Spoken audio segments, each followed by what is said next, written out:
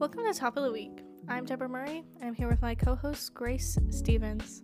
In this episode, we will be talking to Alexandria Anderson and Michael Crimmins about their stories on sustainability and WKU's president's involvement in Faculty Senate. On to our first story with Alexandria Anderson. So Alexandria has been working on a story regarding sustainability on campus and ways that students who are interested in becoming more sustainable can do so on Western's campus. So Alexandria, what have you learned during your reporting? So one of the major things that I've really focused on is the idea that students are incapable of being able to be sustainable since we are living on campus as college students. And oftentimes the idea that being sustainable is automatically equal to being super expensive.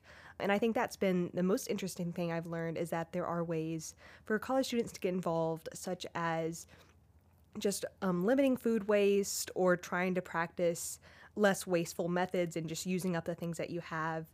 That has been the most interesting thing I've learned so far, and I'm really excited for how the story turns out and kind of showing out some of those solutions of how college students can get better involved.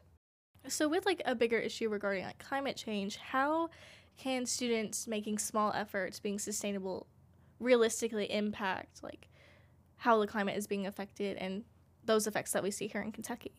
A big part of climate change is those kind of bigger corporations and everything that goes into really emitting those fossil fuels. And that can seem really out of touch, especially living on a secluded campus.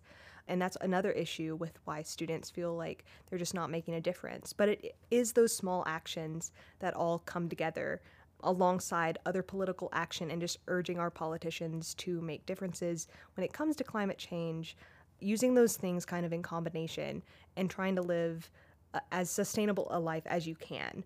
It's not really about being who's the best at sustainability. It's just about figuring out what works for you and figuring out how you can make small changes in your life alongside watching out for those bigger changes and bigger differences that are happening on a grander scale. So it's really just about piling up those small actions. So as the person who's reporting on this story, do you feel like you've learned things that you can implement in your own personal life? Yeah, so I personally, one of the main reasons I've struggled with being sustainable is it just feels kind of impossible living on a college student's budget. That's kind of one of the misconceptions. But what I've learned, a big part, it's not necessarily about buying green products. It's about trying to use up the things that you have and make sure that you're just not being wasteful or throwing away things in exchange for green products. Obviously, if you have the budget, after you finish those things, you can go out and try to buy some more organic materials, things like that. But one of the big things is just trying to do the best with what you have. All right, that's wonderful, Alexandria. I'm really looking forward to reading it, and thank you for joining us here today. Yeah, thank you. On to our next story, we have Michael Crimmins. So Crimmins, I've heard you're working on a new story. Tell me a little about it. Yeah, well, it's supposed to go in this edition of the print. It's basically a long article about how often the president goes to the faculty senate. So I've looked through the agendas and meetings from 2017 when he was hired to present day and looked for him and his name in the minutes to see how frequently he goes, because there's been some faculty members, and it's corroborated by the faculty work-life survey of this year. It seems to indicate that some senators would like the president to be more available to the Senate than he is currently. So, for most universities, does the president normally attend faculty senates? Well, I think the faculty regent, and I have as well, we reach out to Murray, U of L, EKU, and UK, and if they don't go in person, they usually leave a written report. Okay, so they do normally have some presence in faculty senate. Yeah. So, with faculty senates and your whole investigation, have you heard any reason why Caboni doesn't go to any of them?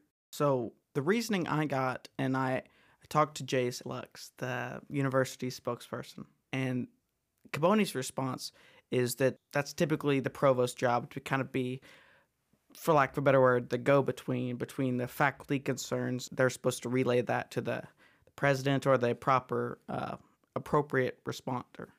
Do you think that's a new structure that other universities might take on, or do you think that's just unique to WKU so far? So far, in the colleges and universities I've talked to in Kentucky, that does seem to be the outlier. I'm not going to speculate on whether that's something that other universities might do, because it's really not for me to say whether they would do that or not. It's also important to note that once I got that it's primarily the provost's function to listen to the faculty concerns and talk to the president and stuff, I did go back since 2017.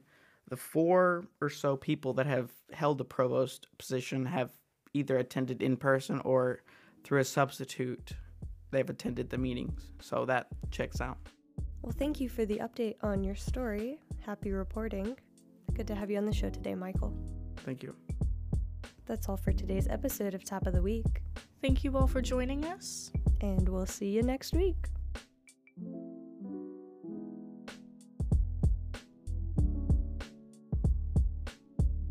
This episode was produced and edited by Grace Stevens. Our original music was produced by Jacob Latimer. Our co-hosts are Deborah Murray and Grace Stevens.